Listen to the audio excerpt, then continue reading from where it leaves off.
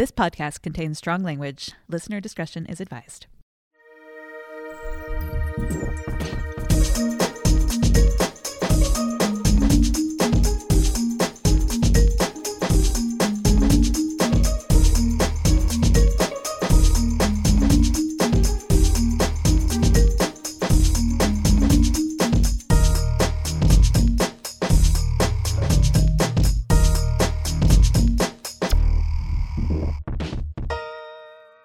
Hello, and welcome to We're Not Over 6 Feet Under, the podcast where we talk about the aughts' most morose TV show about a Gen Xer and a funeral home and mortality, episode by episode, spoiler-free. I'm your host, Caroline McGraw. I'm a playwright and screenwriter. And I'm your other host, Jenna Shearer. I'm a writer, editor, and pop culture critic. This week we're talking about Season 1, Episode 12, A Private Life, which originally aired on August 19th, 2001. This episode was written by Kate Robin and directed by Rodrigo Garcia. I love Rodrigo Garcia. He's great. And I love Kate Robin written episodes. Yeah, I think this is her first one, but Rodrigo Garcia previously did The Room, which That's right. we canonically love. Kate Robin will, no spoilers, write more episodes, and they will be good. That's not a very big spoiler. That's a huge spoiler. It's not a big spoiler. You can go on IMDb. It's fine.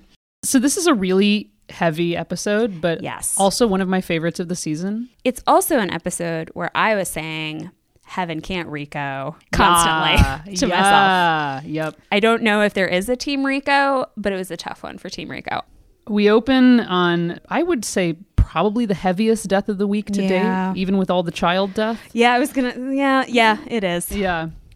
So we have two young men who are clearly very happy and probably in love, and they're taking out money from an ATM and getting all cuddly, and it's really sweet. And you know that something menacing and ominous is going to happen. Yeah, they're teasing each other. Yeah. So that in 6 Feet Under world and in just television foreshadowing world, that's not good. The happiness cannot last. A car pulls up to the ATM. It has some troglodyte men in it. And one of the young men at the ATM immediately just wants to book it out of there.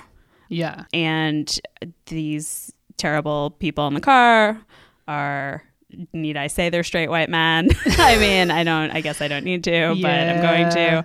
And they are yelling at them, and then they start to wail on both of them. One of them has a pipe, it looks like. Oh, yeah, that's right. Yeah, and so the two gay men run in opposite directions, and one of them gets away, and the other one is caught by these two guys, and they beat him to death in a parking lot, and it's really brutal. Contextually for this, Matthew Shepard was murdered in 1998 in Laramie. So this would have been, 3 years later. Interestingly, I know I bring up Queer as Folk a lot, but the really interesting thing with Queer as Folk here in this episode is Queer as Folk season 1 finale aired about a month before this. Mm-hmm. And in that finale, spoilers for Queer as Folk, there is a big scene of violence against a gay man, where a gay man is brutally beaten, and it's one of the main characters. And this episode only aired a few weeks later. This was a conversation that was very much on the air, I think, in a way that it hadn't been before that event happened in 1998. If I remember correctly, I believe the actor who plays Marcus Foster Jr., who is the young man who is killed, looks a little bit like Matthew Shepard. He does. But yeah, anyway, his death date comes up 1978 to 2001. He's 23 years old. Yeah. We go to the Fisher home, and Rico has brought his baby to work because he's Rico. Augusto. The baby's very cute. Vanessa's there, and Ruth and Vanessa are sort of looking at Rico, giving Nate the baby, and Ruth looks really joyful and happy. To just be around this baby. David comes in, and he's very awkward. David and Nate are both super awkward around this baby. Nate has no idea how to hold the baby. And I think when David sees a baby, he sees a future that he doesn't think he can have as a gay man, which is really rough and sad. So sad. God, I guess nobody on this show can ever really read anybody's body language, but Vanessa just goes in there and makes David hold the baby. And then Rico, this is my first Heaven Can't Rico of many, he says, when are you two going to grow up and make this woman a grandmommy? This really might be the origin story of my hatred for Rico. The idea that having children means you're an adult. Oh, hate it. Is a nightmare. I hate it. Talking about people's reproductive choices when you don't know anything about what they're going through, also a nightmare. Doing this in front of Ruth, insane. Like, I just hate him so much. Rico weaponizes his family constantly, and He does. That's a not very here good word for it. Oh my God. This whole episode, he's just like heteronormativity, the musical. Yes. Like, it's too much. Too much, Rico. So next we have Claire and Gabe at school. Claire has driven Gabe in her awesome hearse. We get a lot of the hearse in this episode. We do. I feel like it's been sort of absent. It's Gabe's first time back at school since he OD'd, and he's very nervous about it and what people will think. And Claire is very reassuring, saying, you know, like, nobody's even going to know about it. Don't worry about it. She's like very much in like supportive, worried about him mode this entire episode. I mean, Claire is very right that all teenagers are thinking about her themselves. They're not, and people. I shouldn't even just say teenagers. It's just people. I don't quite know how long Gabe has been out of school, but he seems pretty freaked out. Yeah. I mean, you know, he's gone through a lot of shit. In the next scene, Brenda is confronting Billy after his extremely creepy behavior when they were in Vegas. Yes. In which he was spying on Brenda and Nate while they were in bed in their hotel room. Brenda is confronting Billy, I think, not as firmly as he needs to be confronted. No, I wouldn't be confronting him at this point. Nate talks about it a little later. I would be in restraining order mode. Yeah, and Billy tries to do the things that usually works on Brenda, calling her a bitch, saying that she's acting just like their mom. The old classics. Yeah, like just playing all the hits. And Brenda is unmoved. I mean, and trying to charm her. Yeah. He's really bringing out the Billy charm, and she's not into it. She keeps saying she wants him to go back on the meds, which seems important, but also seems like closing the door after the horse has left the barn. Yeah. Like, he does seem like something else needs to happen here. It's gone beyond like bipolar untreated at this point. Brenda demands her key back, and, you know, he finally gives it to her, but then he says it'd be really easy to break in. Oh boy. It's bad. When I was watching this, I think I said to myself out loud, watching it by myself, you got to change those locks. And then she does say, I could change the locks. And he says, you know, I could break in here. And I was like, this is just a house of windows. I was going to say, her house is the second most windowy house on 6 Feet Under. She should really move. So next we're in the funeral home in the intake room. Mark Foster's parents are there planning his funeral. David offers them a closed casket, but Mark Foster's mother wants it to be open. And this is the beginning of what will continue throughout the episode of nobody saying the word gay. Yes. Until later. So, like, Marcus's mom is much more sympathetic and is like, how, you know, we lost our son. This is horrible. And his dad's argument, played by Arthur Taxier, who was in Donnie Darko. I was like, why did he look so familiar? So Marcus's father's, you know, basic argument is like, you know, this wouldn't have happened to him if he hadn't like made the choices about his lifestyle that he did. And, you know, why did he never tell them about it? Like, this is David getting information that, like David, Marcus never came out to his parents. Yeah, it's really just like, and I think it's done very well, but it's David like seeing all of the arguments about like coming out and not coming out. This is also another instance of open casket or closed being used as like a shorthand, like a dramatic shorthand for like, are we going to see this or are we not going to see this thing? Mm-hmm. And his father does not want an open casket and his mother wants to see him. So he will need to be reconstructed. And Nate is here too. Yeah, and Nate doesn't do much in this scene. I just want to note that this is a little bit of a heaven can't Nate, that Nate, do it. knowing that David is gay and really fucked up about it, doesn't ever kind of go to him and say like, hey man, like, I'm sure this must be a really hard funeral for you to deal with. Yeah. Look, I don't want to ever make excuses for Nate. I do think he is mired in his own like Brenda Billy drama. It's true. And the thing with Billy is fucking scary. Yeah. But I actually hadn't thought of that, and you're totally right. So then Rico is changing his son in the embalming room. I hate it. Rico calls Mark Foster Cinderella. I know that it's part of a larger joke that he thinks he's making about getting him ready for the ball, but that's not a mistake that he calls a gay man Cinderella. No, this is like the curtain slowly opening on Rico's deep, deep homophobia. Oh, man. I mean, my thought as soon as David said he wanted to reconstruct this body himself is this ghost is going to like fuck him Yeah, up. totally. Like every single ghost he's basically used as a way to yell at himself about his shame about being gay. Yeah. And this one is like his worst fears made manifest. I have a question. Has Nate had a ghost who is not Nate Sr. visit him yet? I think they've all just been David. I think they've all just been David. I was thinking about this because it's so funny. Like, remembering this season, I'm always like, oh, yeah, like we learn about Nate and his family. This season is about David.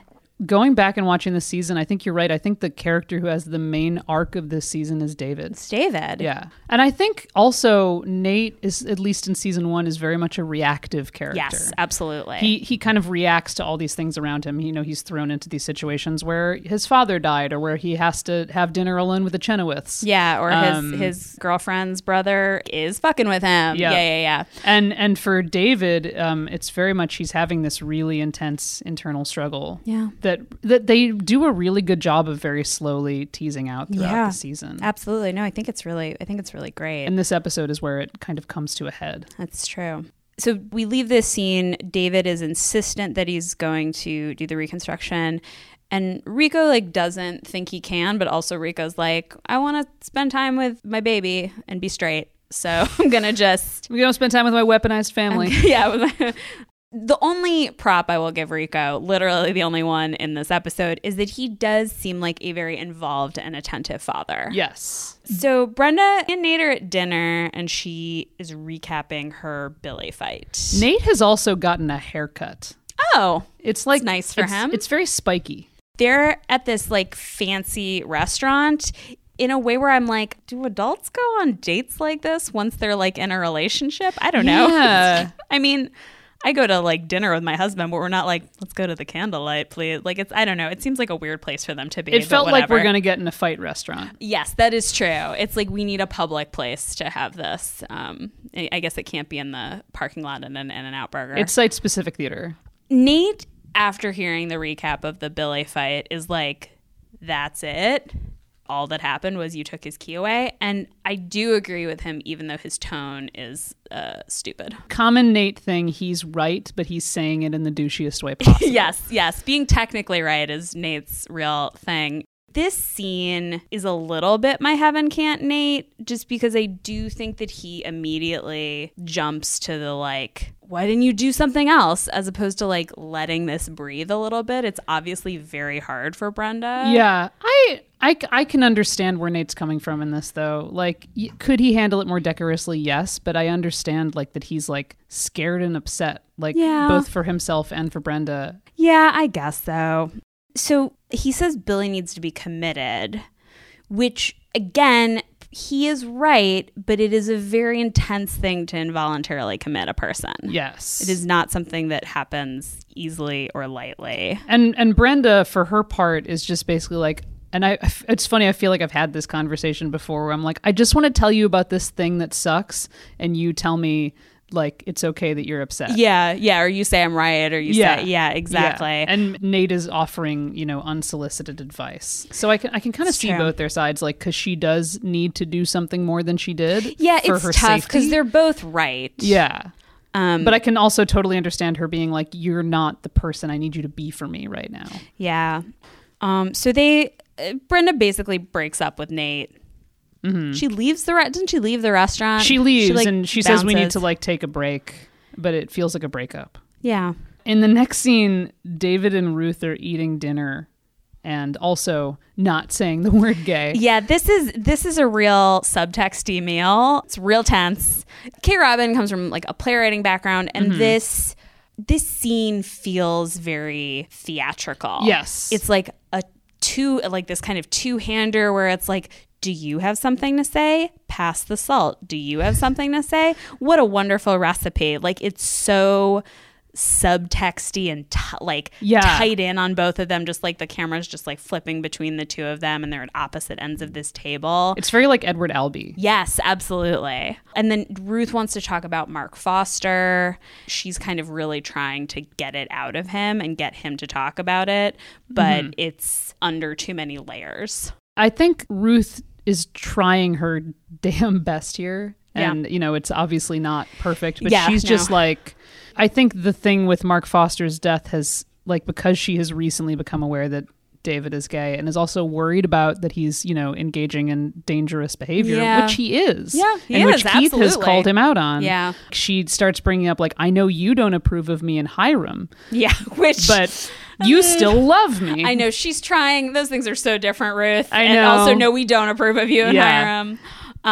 She's like not doing a great job, and as David later points out, it's kind of too little too late. Yeah. But she's trying, and she's genuinely worried for her son, but this is this scene with the two most talking around people in this show.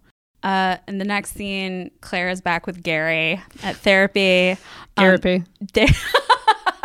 I love Claire's outfit in this scene. It's very Veronica Mars season 1. It's like this like green like camo overshirt and then like this pink shirt underneath, and it looks awesome. And I would totally wear it right now. Gary is going through a list of all of Claire's failed activities. She dropped jazz vocals because the teacher was a crackhead, literally, which I thought was very funny. Yeah. And then we learned that she stopped doing Lit Mag because she drew a cartoon that has a girl who makes people's heads explode, which we saw in a previous episode. Yes, we saw her daydream of this happening. So that's nice that she took her interior fantasies and externalized them, which is how art works. But she blames censorship, which is not accurate, and I don't want to have to tell Claire about what the First Amendment actually means, but it's fine. But it does become clear that Claire doesn't really have any hobbies except catfishing people on the internet, which I love. Oh my God, right? And then Gary asks about her friendships, and she mentions Parker. And then he asks about her dating life, which she is evasive about. But also, like, is that cool for him to be asking this? So this comes back later in the episode. I have a question about Gary's purview. Because I don't actually know, like later in the episode, he sees her with Gabe. We'll talk about it later, but like he sees her with Gabe and he's like, oh, you're friends with Gabe Demas. And I'm like, should you be bringing up something that you saw in a parking lot? Yeah, I don't get where the line is with him because he also told her that he could promise her confidentiality, but I don't think that's true. I don't think that's true. And actually, we'll talk about it when we get there, but I actually have some questions about that.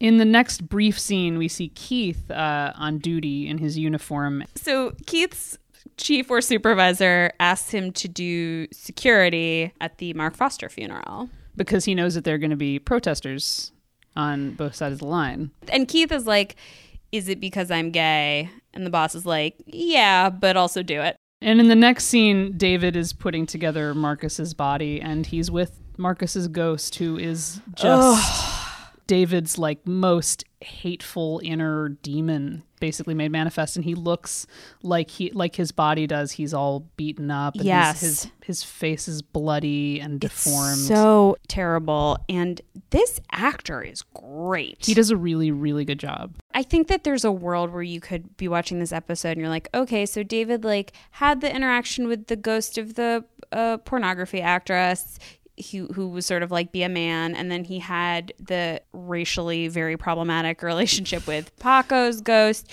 and you're like, this guy was gay and like sort of openly gay, and maybe he's gonna like tell David everything's gonna be all right, but this guy does not have any good vibes for David. No, this guy is like, I deserved what I got and I'm going to hell and how can I be saved? A lot of David's issues around religion come up in this episode. Absolutely. And I wish we had Meg Deans here to talk about this stuff, because I find it really interesting, and it happens more later in the episode, how David thinks about his relationship to God and to goodness in relation to his gayness. Yeah. Because, we had that scene a few episodes ago where he's getting sworn in as a deacon when he sees this church full of naked men, like sort of blessing him. Yeah. And it kind of leaves this open question of of like, can he have this version of his faith that also encompasses his sexuality and who he is? Yeah. But this ghost is like, nope, you cannot. No, this ghost says that he should have quashed the urge to be gay and had a family, and that he's going to hell. And David also argues against him and says, this isn't a choice, this is who we are. But the ghost, who is also David, is arguing the opposite point. The next thing we see Nate studying for the funeral exam. So he's going to study to take it again, which is nice. Mm-hmm. He leaves a message for Brenda, and I think he's being very mature. Mm-hmm. And then he gets another call as soon as he hangs up, and he's being asked to pick up a body from a residence. Dun, dun, dun. Okay. Ruth is at work at the flower shop with Robbie, and love Robbie. I do love Robbie. I just like adore Robbie in this episode. He's being real bitchy, but I'll allow it. It's fine. Yeah, Ruth kind of deserves it. So Ruth asks Robbie how he told his parents that he was gay. Well, she says, "How did you tell your parents you were?" Oh, yeah. And then he says, "Into flowers." I think she does actually then afterward ask if he's gay, and Robbie calls her out for making assumptions. The thing is, if I were Ruth, I would have said, "Look at your pants." He is wearing bright orange cargo pants. I love the pants. Those are not heterosexual pants. Yes. So anyway, Robbie really like chews her out, which I respect. And then he ends the conversation by saying that is a shitty place for the lily, which is something I'm going to try to end conversations from now on. So then Nate shows up at the haunted residence. This is my conspiracy theory of the week. Oh boy. Is that Billy actually was the creator of Sleep No More. Okay. For one thing, absolutely he was the creator of Sleep No More. 100%. He's like 40 now. He's a little older. Probably moved to London, started Punch Drunk. Man. This is a workshop production of Sleep No More. Billy loves immersive theater, and everybody can guess what I mean about a person when I say that. Nate takes a haunted elevator to a haunted hallway, and I just am like, oh, you're so dumb. And he's like, hello? What a dummy. On the haunted elevator, by the way, he turns and there is a picture of Claire. Wait, I think I actually missed that when I think I looked away for a minute, and because I forgot that there's a picture of Claire on the elevator, and he's still like, wonder what's happening here. I mean, I know he can't like just leave the gurney in the elevator, but he's just like, I'm gonna go down this hallway, and there's candles. The Chenoweths love candles. They love candles. His facial expression is so inscrutable. He's kind of like, I know I'm about to get fucked with, but I'm interested in seeing how this pans out. Yeah. Whereas I would just be like, I have to call 911 immediately. I will say, and I know that I'm stupid and don't watch out for my own welfare, but I would keep going. No, absolutely not. I would not keep going. The lighting is just beautiful. So there's the candles. And so then the next picture we see is the picture of Billy holding Claire's breast and kissing her, and it is called Your Sister and Me, 2001. And Jeremy Sisto's facial expression in that photo is crazy. Oh yeah,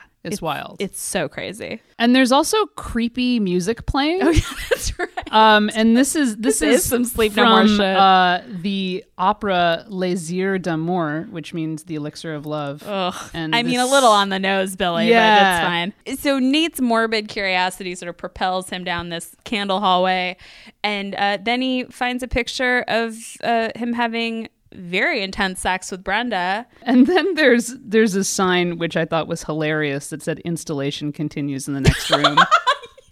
Oh man, Billy, this is so wild.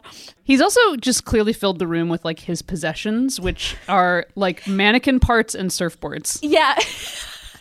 So Nate finally gets into like the main installation room. There's more candles. There's all sorts of pictures of like self-portraits of Billy, which I think maybe we saw before when he was like talking about that show with Brenda. Mm-hmm. And then a bloody mattress covered in a sheet with a body underneath.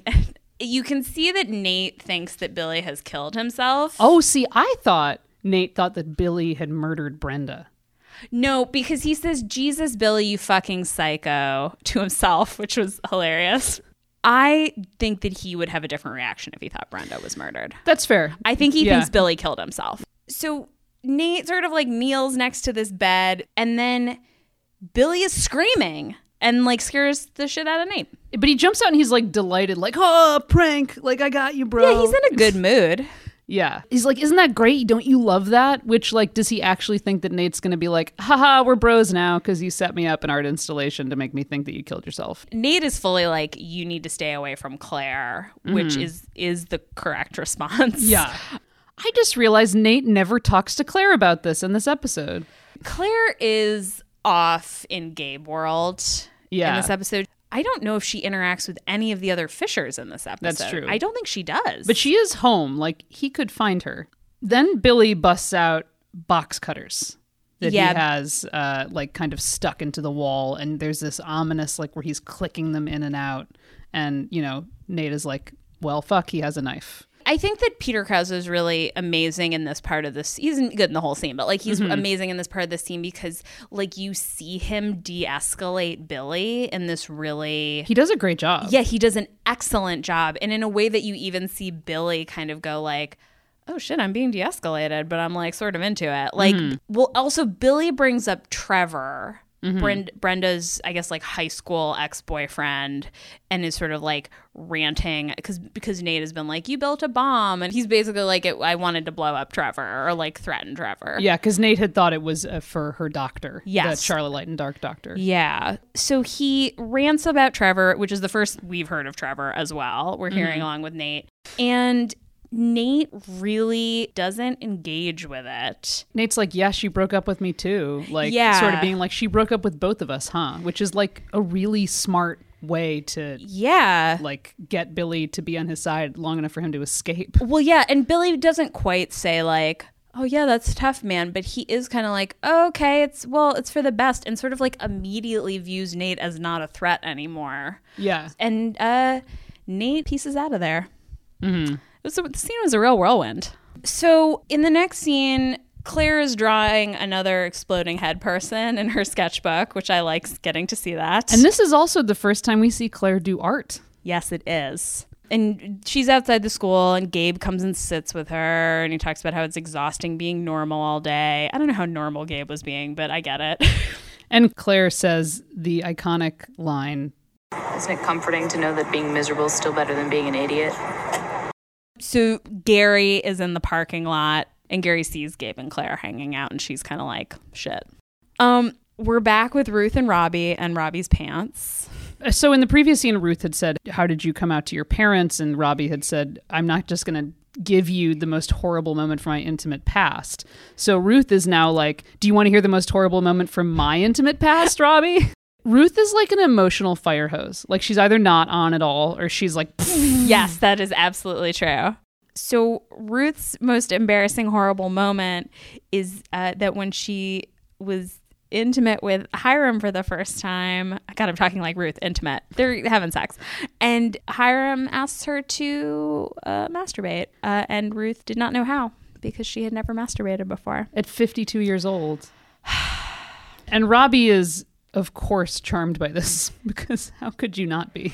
And Robbie is like, I never came out to my parents because they would have lost their minds, and like my mother only cared, like any failure of her children was like a personal failure on her part, and it's so pointed at Ruth. And then she's like, I'm not like that, like in the way that, you know, she definitely is like that. Yeah. And Robbie says a line that feels very like thematic for all of 6 Feet Under. He says, a child knows what his parents need him to be. Oh yeah. So in this next scene, Nate is at Brenda's house. Brenda is sort of like, did Billy threaten you? Which it just is like, Brenda still seems to be sort of like, she's still very protected. She has a huge blind spot when it comes to Billy. Like if Nate told that story at all accurately, it is so cuckoo bananas. She's like, but no one got stabbed, right? Like, I mean, it's a very low bar she has for Billy. She also tells Nate about Trevor, who was a guy that she dated when she was in high school. And she had been in love with him, but Trevor went on to Yale without her so she could take care of Billy. She also says that Trevor is now married to the woman who won the National Book Award last year. So, of course, I had to check who won the National Book Award in 2000. Oh, yeah. Who was it? Susan Sontag. Oh, my God. Trevor is married to Susan Sontag? Yes, who was in her 70s at the time and also was in a relationship with Annie Leibovitz. So that must have been a really interesting Man, Trevor throuple. has a sexual magnetism that truly no woman can overcome. That's incredible. Nate tells Brenda she's very gifted and she could have everything in the way that kind of Trevor has everything. I don't think that we have any evidence yet that Brenda would be particularly good at any particular thing. Like, we know she's very smart. We just don't know where that intelligence would be directed. I don't think she does either. Yeah. That's the thing. Like, this is sort of the beginning of, like, maybe Brenda exploring that. Because, I don't think that she's like, I want to do this, I want to do that. I think she probably doesn't want to be a masseuse for the rest of her life. I think the flow of her, like, ambition and her life path basically got interrupted when she was 18 and didn't go to Yale. Yeah, it's true. So Nate, like, simultaneously, like, compliments her about that, but then when she says that she's, like, not okay and not feeling well, he asks if she needs to go to the doctor, which is the exact wrong thing to say to Brenda right now. Ugh. And then he also, like, low-key threatens to call her parents to have Billy, like, committed without her. Yeah. We find out they're in South Africa, which of course they are. Yep. And Brenda's very, like, classic depression, wants to go to sleep, which, you know, Yeah. I get it. So David drives by the ATM near where Mark Foster was killed, and there's a vigil going on in this parking lot. And David is constantly driving by places, Looking creepy. and seeing people In and a making van. eye contact with people from his van. It's weird. He And makes long eye contact with this guy, and I think if Well, I with were Eddie. yeah. Oh, was that Eddie? Yes, it's I Eddie. didn't realize that was Eddie. Okay. Yeah. Keith is not in this scene. We don't see Keith. No, Keith isn't in the scene. I think this is a moment for David to see that this man was loved. Yeah. He thinks that he is rendered unlovable by his homosexuality. Yeah. And clearly, like, the ghost is projecting that. So Claire is back in therapy, or whatever the hell this is. Gary comes in very hot about Gabe, and as we've talked about, unclear if this is, like, in his purview or appropriate or whatever. Claire says that Gabe is an extreme version of her, which is not how I think of Gabe. No, that surprised me. I think that is, like, supposed to show that Claire has kind of a warped idea of herself. She says she understands feeling like a shadow, and Gary asks her what her shadow is, and her father just died. No one talks about it in this episode. I expected her to say, well, the thing that she and Gabe have the most in common is that they both just lost a close family member. Yes. But that doesn't come up. No, not at all. Like, you would think that would be sort of the first thing, but Claire instead, and I mean, I guess she is talking about her father sort of implicitly, but she talks about the silence in the house. And I love this part when she describes, like, when someone dies, it's the most sensitive time in a person's life, and you have to be careful what you say, and that everybody in the house has just, like, taken to not saying anything because they have to be quiet. And that they almost become invisible. And then she kind of very effectively analyzes herself and says, I'm basically doing the same thing when I talk a lot of shit. When I talk shit, it's just my way of being as avoidant as my family is when they're silent. Yeah, it's really, I love this scene. So this is where she tells Gary that Gabe didn't OD by accident. Oh, and then she's like, is this confidential? Isn't he a mandatory reporter? Like, is Gabe under 18? Yeah, I'm pretty sure he must be if he's in high school, unless he could. I'm never clear if maybe he's a senior, if he got held back, he could be 18. But, like, either way, like, that seems like something where he'd be like, I have to tell somebody about this because you just told me that somebody is suicidal. And Claire says, like, she's like, oh, I know about all the I can't save him stuff. And it's like, she doesn't really seem to. Like, she seems to think she can save Gabe. Yeah, she really wants to save Gabe. But she's self-aware enough to know that she shouldn't want to save Gabe. It's a real Ouroboros of dysfunction. And she basically asks Gary, what can I do? Yeah. Like, what can I do to help him? What can I do to make him want to live, basically? Yeah. And Gary says, try not to make yourself invisible. Oh, I wish Gary had said, get him into therapy or, like, something else that's not as beautifully written. I know, like, bring him here because I would also be his guidance counselor. Well, that's the thing. Like, I guess he can't make Gabe. He probably could make him if he made said to Claire? the principal, "Hey, yeah, exactly." Well, I mean, Claire did have the foot. I mean, she got involved with the police. What power Gary has is elusive to me. Yes. In the next scene, David is putting the finishing touches on Marcus's body in the casket, and he has been fully reconstructed. He definitely looks dead, but he doesn't look as beaten up as he did. Yeah. And then Marcus's ghost is over his shoulder, and very much at this point like a devil on his shoulder almost, and who's increasingly unconvincing, I think, because he's basically talking about how everyone hates him and how he's going to hell. And David's seen people love him. Yeah, and David says there are people who love you. And then there's this moment where he's interrupted by clapping, and you think that it might be the ghost, but it's actually Rico clapping about the restoration job. And this scene is where Rico and I are parting ways forever, emotionally. Rico compliments the restoration, and then Rico says there are 200 homos outside, and that is a direct quote. Yep. Says the word homos. Like, let's say that Rico thinks David is just as homophobic and hateful as he is. Mm-hmm. You're in your workplace. I know. I know you changed your baby there. Don't say homos, you nightmare. I hate him. It's horrible. He keeps going on. God. He's talking about how he saw a drag queen. He doesn't call Oh, like a man dressed like Jackie Kennedy. Yeah. Which sounds dope. And he's basically just like, LOL, isn't it hilarious how many people have come out for this funeral? Like even just on a basic human decency level, being like, isn't it funny how many people care about how this man has died?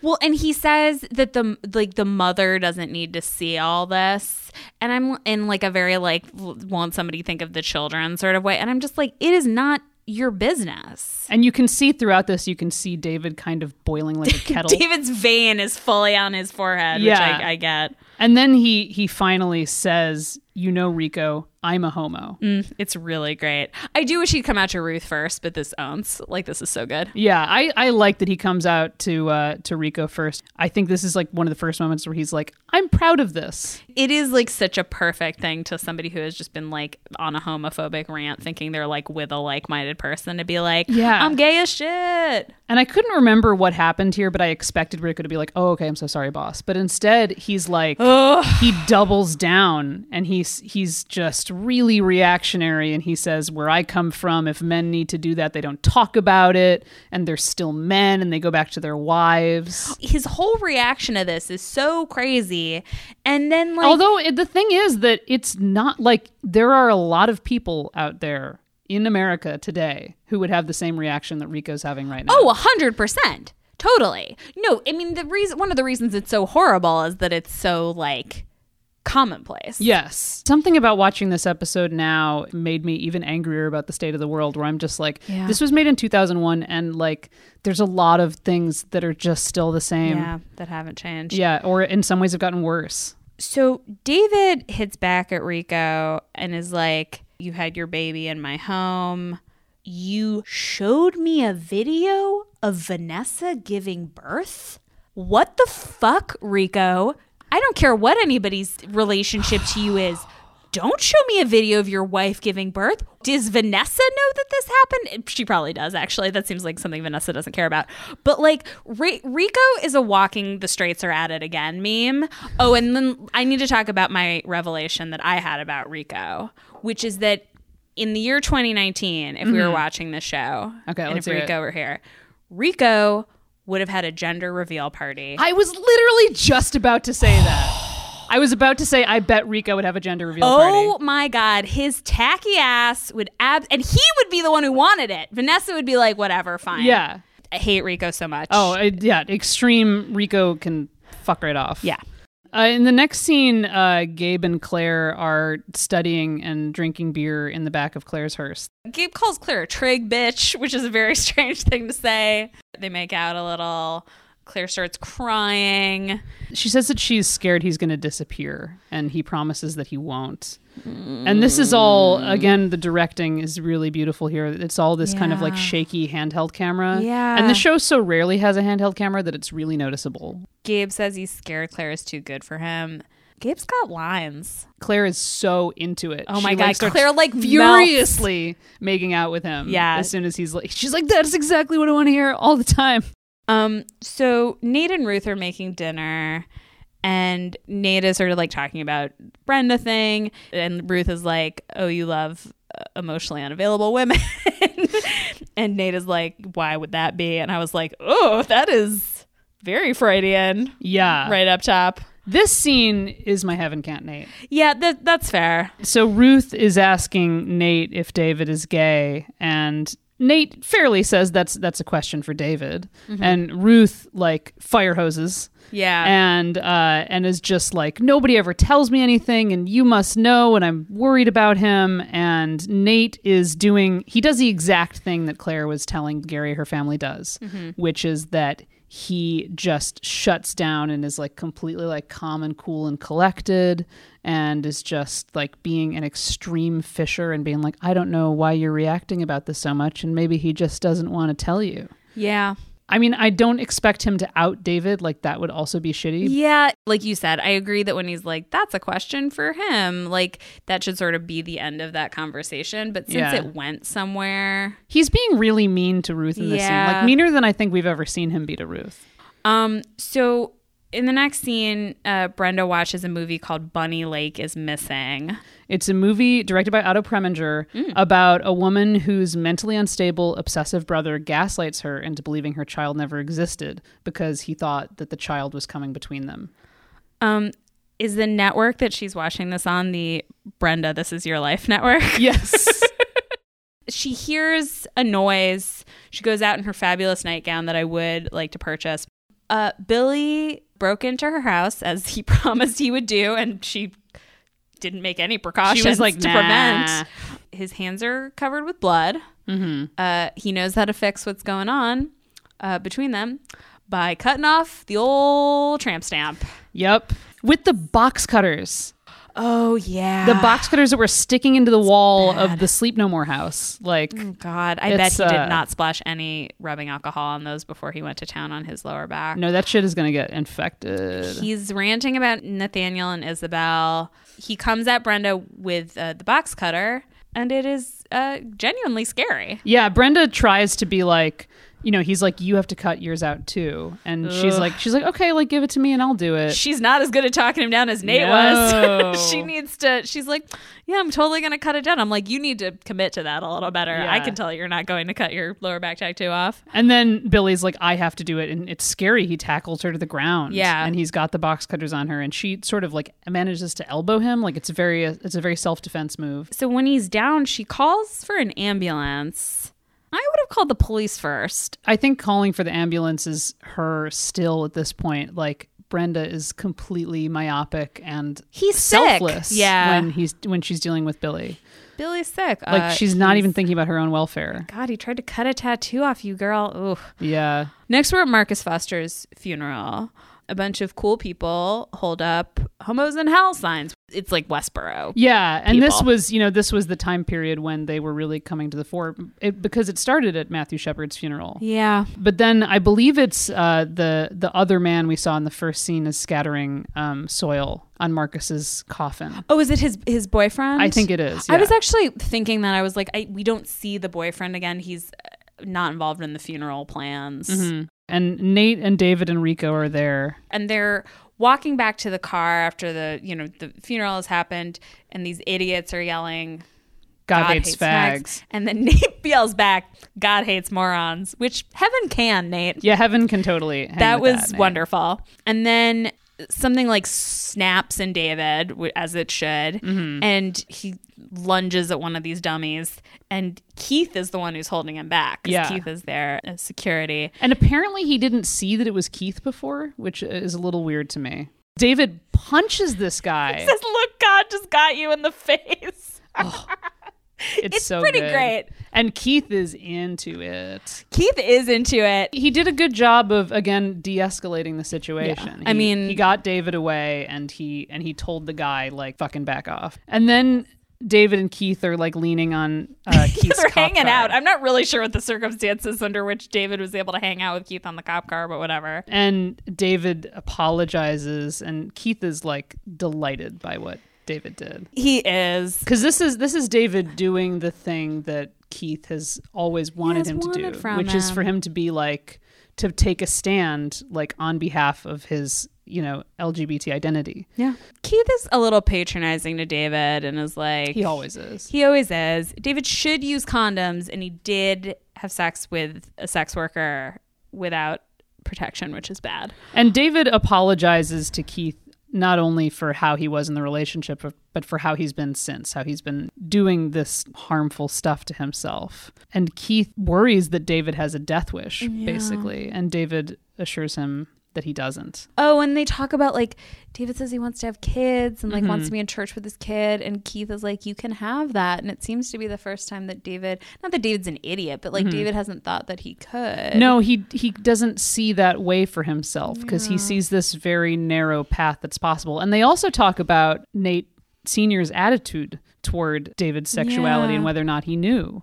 And David is talking about, I never told him. And Keith is like, you told me that he knew anyway. And he's like, yeah, and he hated me for it. And Keith is like, how do you know that? No, yeah, and I think that's you didn't talk about absolutely not true. Like, I don't think that we've seen any evidence that that's true. This is like obviously about David's emotional things. It's not rational, but I don't think it's true. It goes back to the thing that Claire is talking about Fisher's silence and like how there's this shadow hanging over them, and none of them can know what any of them think unless they actually talk about it. Yeah.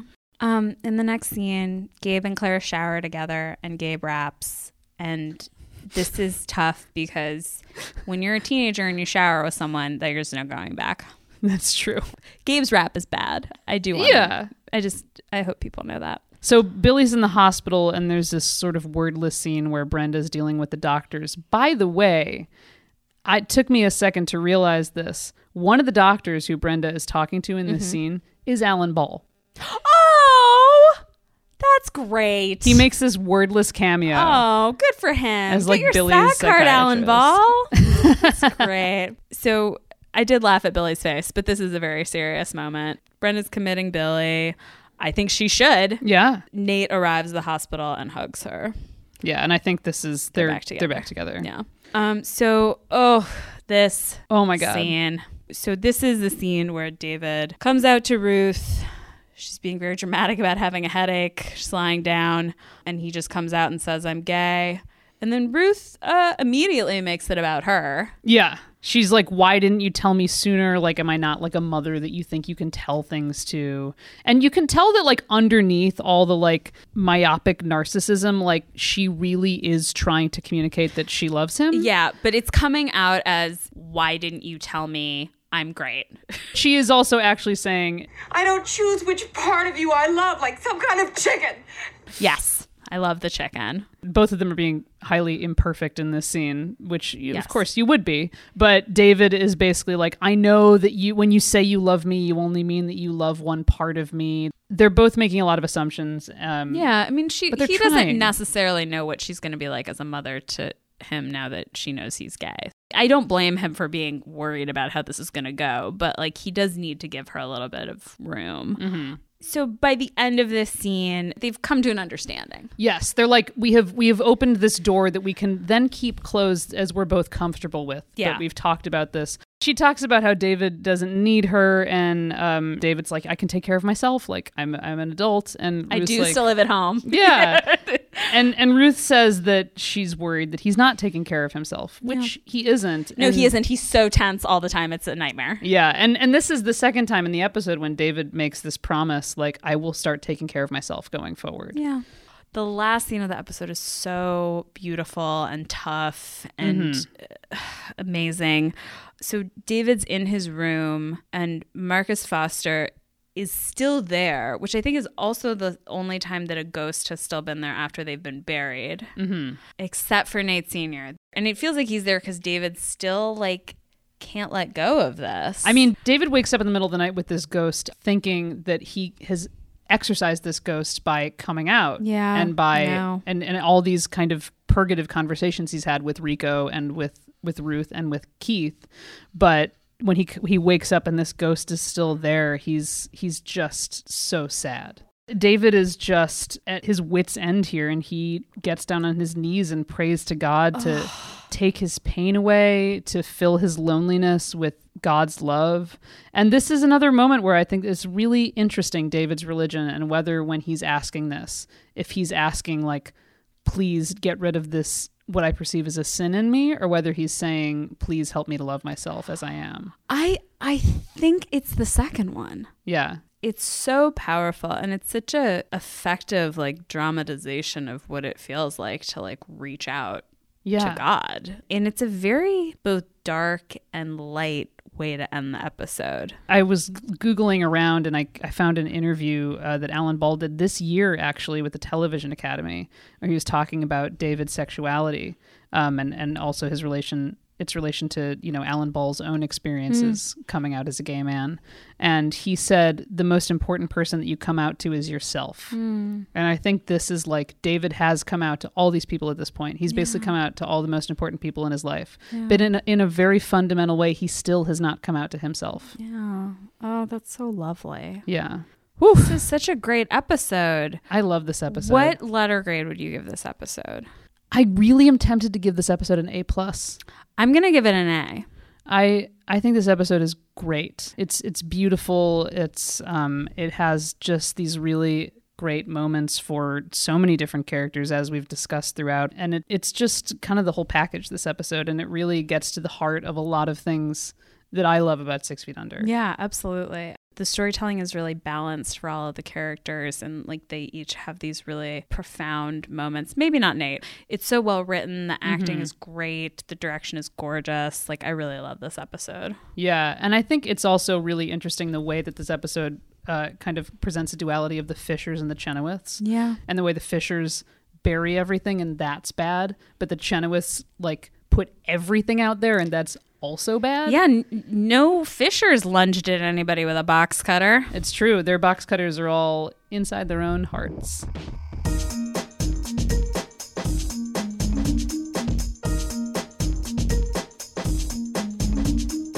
For links to everything we talked about today and more information about us, visit our website at notoversfu.com.